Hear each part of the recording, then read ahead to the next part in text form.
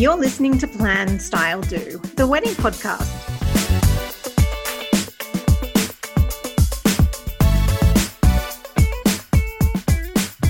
Hello and welcome to Plan, Style, Do. I'm your host, Jordan Weaver. I'm a wedding planner and stylist and founder of Jordan Weaver Events. Each week, I bring you bite-sized episodes and interviews with leading wedding industry experts to help take the stress and confusion out of planning your wedding. Today, I am joined by the wonderful Allegra Hartford-Davis. She's a marriage celebrant extraordinaire who you may know by her business name, Married by Allegra. Hey, Allegra, welcome. Hi, thank you so much for having me. Thanks for joining us. Now, usually for podcast guests, I do a standard kind of intro, but I think it is safe to say there is nothing standard about you. So I thought we would mix it up a little bit. So How about we start by getting listeners acquainted with you? Now, You're a Sydney-based marriage celebrant and an MC who travels far and wide in the name of love. You're also a former corporate lawyer turned marriage celebrant. Now, I love a career change story. Can you tell me how on earth did that shift come about? What drew you to become a marriage celebrant? Yeah, sure. So I think that anyone who is a lawyer or knows anyone that's a lawyer knows that working in the law is a bit of a miserable job. And so I was working for one of the big bad law firms in Sydney City, working crazy long hours and pretty much hating my life.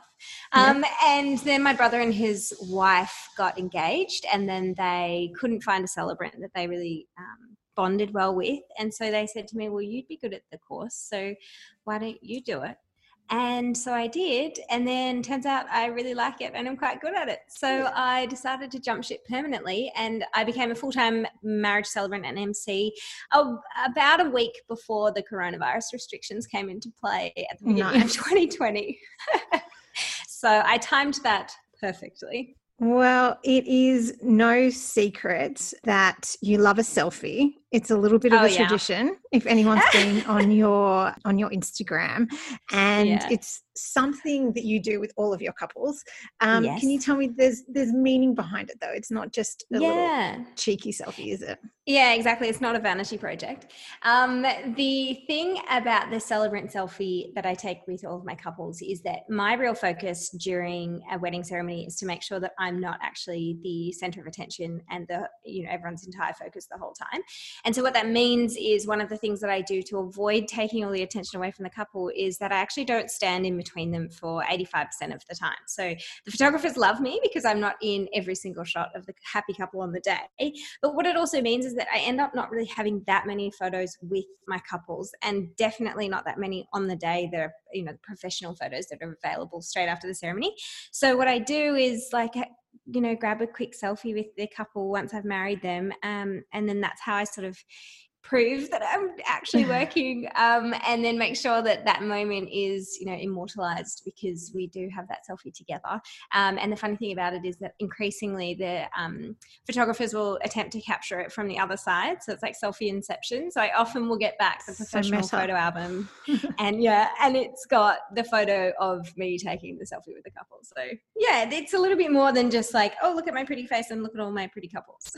Yeah, it's a nice, and it's a personal touch as well, because you really pride yourself on getting to know your couples. It's more than just a, celebrant couple relationship, isn't it? Yes, I fall in love with them. It's a problem because then once they're married, I'm like, oh, okay, bye. You're the third wheel. And then I have to leave them to their married life. I'm like, okay, but call me if you want to hang out. We can hang out. It's a bit weird, but it's funny because increasingly I'm the MC for my couple, so I don't have to leave right after the ceremony, and that gives me a little bit more of an injection of my top up of love story before I have to abandon them forever. You can stretch it out for another couple of hours. Exactly. Anyone who has visited your website, or if they check out your Instagram feed, there's a lot of color, there's a lot of movement, there's a lot of fun. If you had to describe to couples what they can expect from a Married by Allegra ceremony, can you tell me how would you describe it in 3 words? Oh my God, in 3 words, that's so hard. Or a few more. The first big one for me is that it's going to be really meaningful. So I'm not one for, like, I'm just all about making sure that we are really representing the couple authentically and their love story, and making sure that everything that we do during the ceremony is, means something to the couple. And so meaningful and really fun and funny, because it's my view that, like, if you're a young, fun couple, then what your ceremony should reflect that, and we can definitely have some fun. And then the third one, if you're constricting me to 3, would probably be really inclusive. So I really want a lot of active participation from the guests. I don't want anyone to be feeling like they're spectating at the wedding. Like, it's not your job to just turn up and stand there looking pretty until the couple's married and then you can start partying. Like with a Mary Bailagro ceremony, my expectation is that the guests and the wedding party and the family will all be involved in some way. So, I get them involved in a variety of different ways, but it's very inclusive. And also I really work very hard on making sure my language is inclusive of all people. So yeah, I think inclusive is probably the word for it. Very good. Well done. Meaningful, inclusive, and fun. Love it. Yes. Very absolutely. Good. Well, now I've mentioned that you're a former corporate lawyer, so I've got you on the podcast. We're going to get some free legal advice, sort of, maybe. Can you tell me, let's talk the legal side of getting married. What do couples actually need from a legal standpoint in order to be married? Yeah, sure. That's the kind of legal advice I can happily give you. Okay. Just don't ask me anything about your lease or something. No, not today. We'll do that off air. So getting married in Australia is just, it's sort of an easy process, but at the same time, there's some checkpoints that you have to make sure you meet. And the first one is you have to submit your notice of intention to marry at least 1 month before your intended marriage date. And that has to be received by the celebrant 30 calendar days before your intended day. So say I want to get married on, Christmas Eve, 24th of the 12th, then the celebrant must have the completed NOIM in their hot little hands by the 24th of November. So that's the critical point. Beyond that, your celebrant really should be self-sufficient. You've given them all of the information about, you've essentially given them enough information to steal your identity, because you've given them all your, place and date of birth. You've proved your ID to them by providing your passport or birth certificate and a driver's license. And you've also provided them some key information about your parents and the benefit, well, not really the benefit, but the purpose of that is to, for the government record keeping. They can track back through births, deaths and marriages and find who your parents are and link all of your records together. So then your birth certificate is then linked in the system with your marriage certificate, blah, blah, blah. So then on the day you sign 4 documents. The first one is the declaration of no legal impediment to marriage. So that's when you are declaring to the celebrant that you are over the age of 18 and not currently married, because those are two things you definitely have to be when you want to get married. Yeah, kind of, yeah. And then you sign 2 boring official marriage documents that one the celebrant keeps and the other one goes to births, deaths and marriages.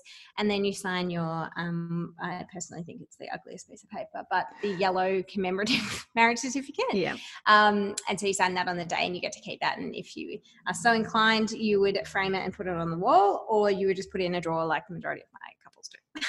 Yes, I actually don't know where mine is, but I know that I have. Yeah, I'm not surprised. I always laugh when my couples want to get that photo at the signing table where they're holding onto it and their witnesses are with them. I also tease them. I'm like, what are you going to do with that photo? That is not going on a wall anywhere. So not framing maybe I'm a bit judgy. So yeah, and beyond that, then your celebrant in the days after the ceremony, if you have a celebrant who knows how to work the internet, will likely register your marriage on the online portal of the Births, Deaths and Marriages in your state, if they have one. If not, that information gets posted to Births, Deaths and Marriages. But yeah, after that, it's pretty much done and dusted. You are then married. You can then apply for your official marriage certificate through Births, Deaths and Marriages, and then you're stuck with that human, ideally for the rest of your life. Wonderful. And tell me this, because my husband's English, and I know in the UK you can only get married legally in certain places. So places like churches and registered venues and stuff. In Australia, you can get married anywhere, can't you? Yeah, absolutely. And I think what people don't know is that celebrants, like civil celebrants, which is what I am. So there's two different types of celebrants in Australia, a civil marriage celebrant and a religious marriage celebrant. A religious marriage celebrant, independently of like a priest, is someone who's registered with the Attorney General's Department as someone who is a conscientious objector to same-sex marriage. And so they don't have to marry same-sex couples, and they have the ability to decline a couple on that basis. So there's actually only a very few of those, but the civil celebrants, religious marriage celebrants, and priests can marry you anywhere. And that means that if you have a church that you absolutely love, a civil marriage celebrant can actually marry you there as long as the priest says that it's okay. And vice versa. So yeah, wherever, as long as it's on Australian territory, we can marry you in Australian waters, but as soon as you're in international waters, you have to be married by the captain of a ship. Wow. That is trivia I did not know. I'm full of random useless information. You are. Very good. Well, let's talk wedding vows. So writing your wedding vows can be a pretty nerve-wracking kind of thing. Most people are not used to publicly declaring their love so openly. Yep. So can you tell me, what are your tips for a couple wanting to write their own vows? So I make my couples write their vows, and I also make them write them separately, and they don't read them to each other before the ceremony. I think that adds something extra special in that moment, to hear them for the first time when you're actually pledging your love to each other. My go-to advice is to think about it like you are sitting down to write a really beautiful birthday card. So it's a weird way of thinking about it, but if you sort of structure it in the way that you would write a beautiful birthday card, where you acknowledge how much you love them, you tell them what your wishes are for, well, in a birthday card, it's for their birthday, but when it's your vows, what your wishes are and your hopes are for your marriage. So what I ask my couples to do as it relates to their vows, though, is to avoid making promises that are unrealistic. So I always think that if you're promising to love someone unconditionally for the rest of your life, I challenge my couples to think about whether that's something that's actually a realistic promise to make in that moment. Sure, you're extremely happy right now and terribly in love and you want to be with this person forever, but to love someone, it's not an unconditional love. It's conditional upon them being a good spouse to you and putting effort into your relationship, and, you know, for you to also make those commitments to them. So I ask them to think about the vows and the promises that they can make to maintain the strength of their relationship for the rest of their lives. So if your relationship is really heavily based upon watching movies together every Friday night, then you can make a promise to make the time to always invest in those activities that you and your partner enjoy together, rather than saying, you know, I'm going to be the best wife on the planet forever. You probably won't. You'll probably be a terrible wife at various points in your life, you know, depending on what is going on for you guys. So I ask my couples to think about what makes them a strong and loving and you know, supportive couple, and then making vows to make sure that they'll invest energy and love and time into those things that make you guys good at being a couple. Great advice. That's great. And I love the birthday card analogy, because it is kind of overwhelming when you think about writing these vows for the rest of your life. But when you think about it in terms of a birthday card, it's a really cute way to take the pressure out and make it less scary. And it's also such a weird thing. It's like, what I want you to do is sit down and think about how to tell all of the people you like in the whole world who you've invited to your wedding day, tell them just how much you love your partner, and tell them exactly what you kind of relationship and marriage you're going to have for the rest of your life. Yeah. It's like, that's not really that easy to do. And everyone makes out like, oh yeah, just go write your vows. It's easy, but it's actually really hard. Yeah. And so if you think about it in terms of writing a birthday card, well, that's kind of a bit more achievable because, you know, you've done that before.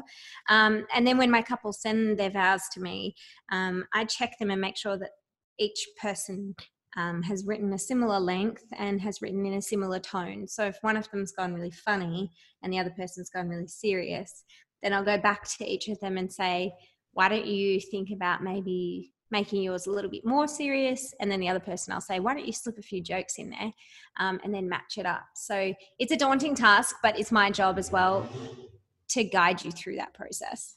And I always, whenever I'm standing at the back of the ceremony is about to start, and I'm the wedding planner or coordinator, and I look at the celebrant, and I think that they've got a really important part to play in calming nerves. So, yes, let's say all the guests are seated, the music's about to start. How do you calm the nerves? Traditionally it's the groom standing at the front. What are your pieces of advice or your words of wisdom at that stage? So I don't think anyone could ever comfort you in a moment like that. I think that it's such a huge and personal and profound moment for individuals as the love of their life walks down the aisle to them, or in a less traditional sort of setting as they stand there about to have all those eyes on them to make that commitment to each other. I don't think there's anything you can say. What I do to be a support to my couples is that I divert the attention to myself a little bit in that moment. So I'll do a few housekeeping things so that not everyone is sitting there staring at the person at the altar who's like waiting for them, for their lover to arrive. Sort of distract the crowd a little bit. And then I just gently tease the person who's waiting. I'll say like, please stop, just chill out. You'll be right. Like tease them a little bit so that they are as well, like a bit of a circuit breaker, a little bit of, a pressure release. Then it's my job as your celebrant and like your mate and your third wheel to come up and like, elbow you in the ribs a little bit and be like, wait, chill out, you're fine. Yeah, a bit of an icebreaker. Yeah, exactly. Now, tell me, one of the things I love about the ceremonies that you sort of post updates on social media is that you make everything really, really personal for that couple. Yes. Can you tell us, recently I saw a story about a wedding that involved bananas. Can you talk us through that? My banana couple. Yes. So how I get to know my couples is I provide them with this questionnaire that's obnoxiously long. It's like 40 questions or something. And I know that every time someone looks at it for the first time, they're like, oh God, this is going to take me hours. But it's actually a really lovely time to reflect on your relationship and why you love each other and blah, blah, blah. And so throughout that process, I ask a variety of very strange questions that sometimes I think on the face of it, people are like, well, why do you need to know about the time we stuffed something up or a weird travel story or whatever? But that's where the real gold is. And that's where you can create a really bespoke ceremony, because it makes out you're given the insight to the couple that other celebrants who don't go through that process maybe might not have. So with this couple, they were both telling me individually in their questionnaires about the proposal, and they both mentioned that the groom was trying to propose after this hike to the top of a mountain in Brazil. The groom's Brazilian, and the bride was going to Brazil for the first time. And so the groom wanted to propose at the top of this mountain that he'd climbed as a kid, and it was a very beautiful spot for him to do that, and it meant a lot to him. And so they climb up this huge mountain and there's all these tourists around, and so he says, oh, actually on the other side of the lookout it's more secluded and less people, so they go around there. And of course, story checks out, there are less tourists. It's this moment where it feels like it's just the two of them on top of this mountain. Kneels down and he gets out they're rummaging around in the bag that they've packed for this hike, and so he's rummaging around, and he can't get past this enormous hand of bananas that they had put in there thinking that would be a good hiking snack. And so the way I had explained this, I'd handed out bananas to all of the guests before the ceremony started and asked them to hide them. So there were bananas in handbags, and there were bananas in back pockets, and bananas everywhere. And so I'm explaining how this proposal happened. And then with the bananas out of the bag, he finally manages to find the ring, and he pops a question in, and they're both delighted. And then so I explained this to the guests as part of explaining how the proposal happened. And then I paused before they're about to put the rings on each other's finger. And I said, now everybody, what we know what we do before you're about to receive a ring in this family.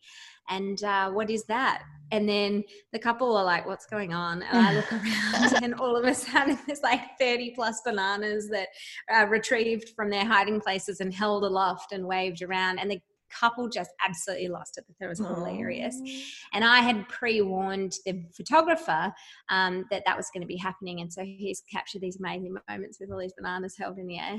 And then the great thing about that was I hadn't really thought it through that much, so I wasn't sure what was going to happen with the bananas afterwards. So I just continued on with the ring exchange, and there were bananas everywhere. The smell of banana when we're doing the signing starts to permeate the room because one of the boys had decided he wanted to have a little snack. So people are eating the bananas anyway. So the bride texted me the next day, and she was like, "There are bananas everywhere." And I was like, "Oh, I'm so sorry.